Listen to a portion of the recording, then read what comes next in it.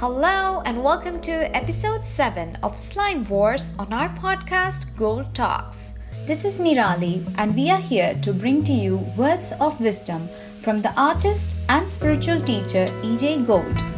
Of course, once the public was shoved out of the shop at that hour that's always darkest, all the merchants counted their currency, headed downstairs into the totally soundproof concrete sub-basement, originally the wine cellar of the restaurant, which had occupied the premises before the Gemini Psychedelic Supermarket. I know what you're going to ask. If they worked in the psychedelic supermarket, how come they didn't get stoned the minute they were through with work like you do?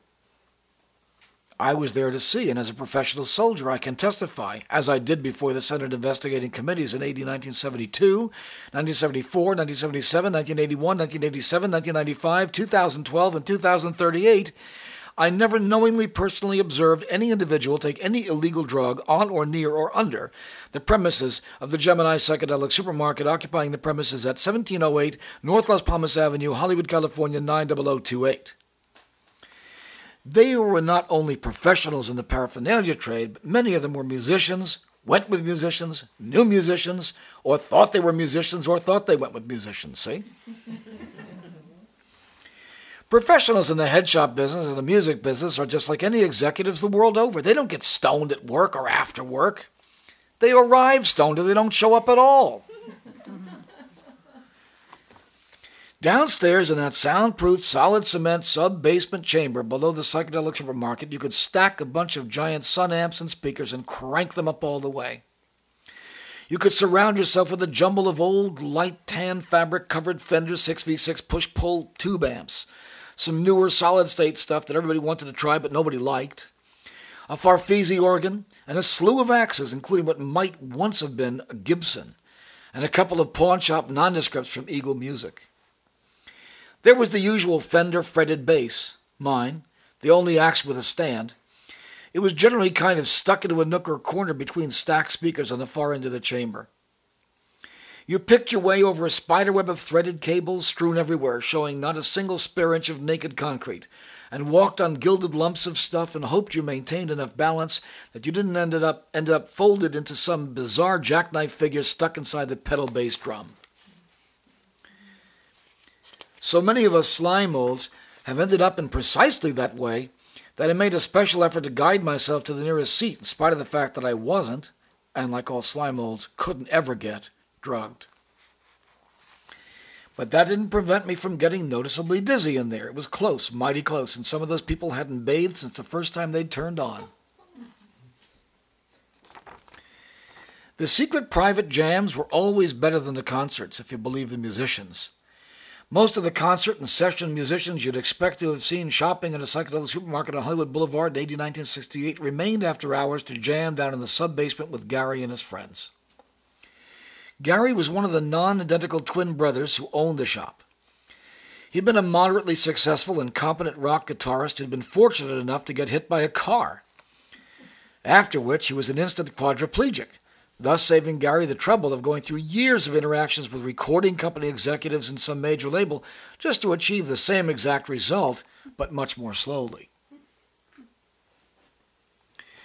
The auto and medical insurance and out-of-court settlement paid for the initial cost of financing the shop, and would have been more than sufficient to capitalize a restaurant, which was their original plan, but when the city refused them a beer and wine on-sale license, they scrambled the restaurant plan and went to Plan B, a psychedelic supermarket, by way of flipping the bird to the city for being so uptight.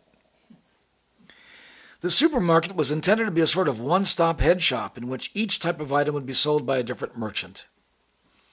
Each booth had its own specialties, and no other booth was permitted to carry competing items.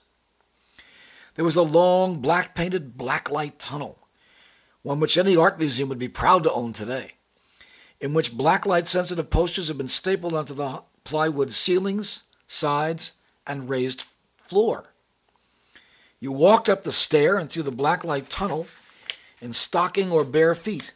The fact is, most of our clientele didn't have shoes or boots to remove anyway. It was the weekend hippies and the valley girls who had the fringe and high white vinyl boots and sandals. Only the most unfreaked out establishment straight wore hush puppies, which everyone used to make fun of, but they were the most comfortable civilian shoe I could find.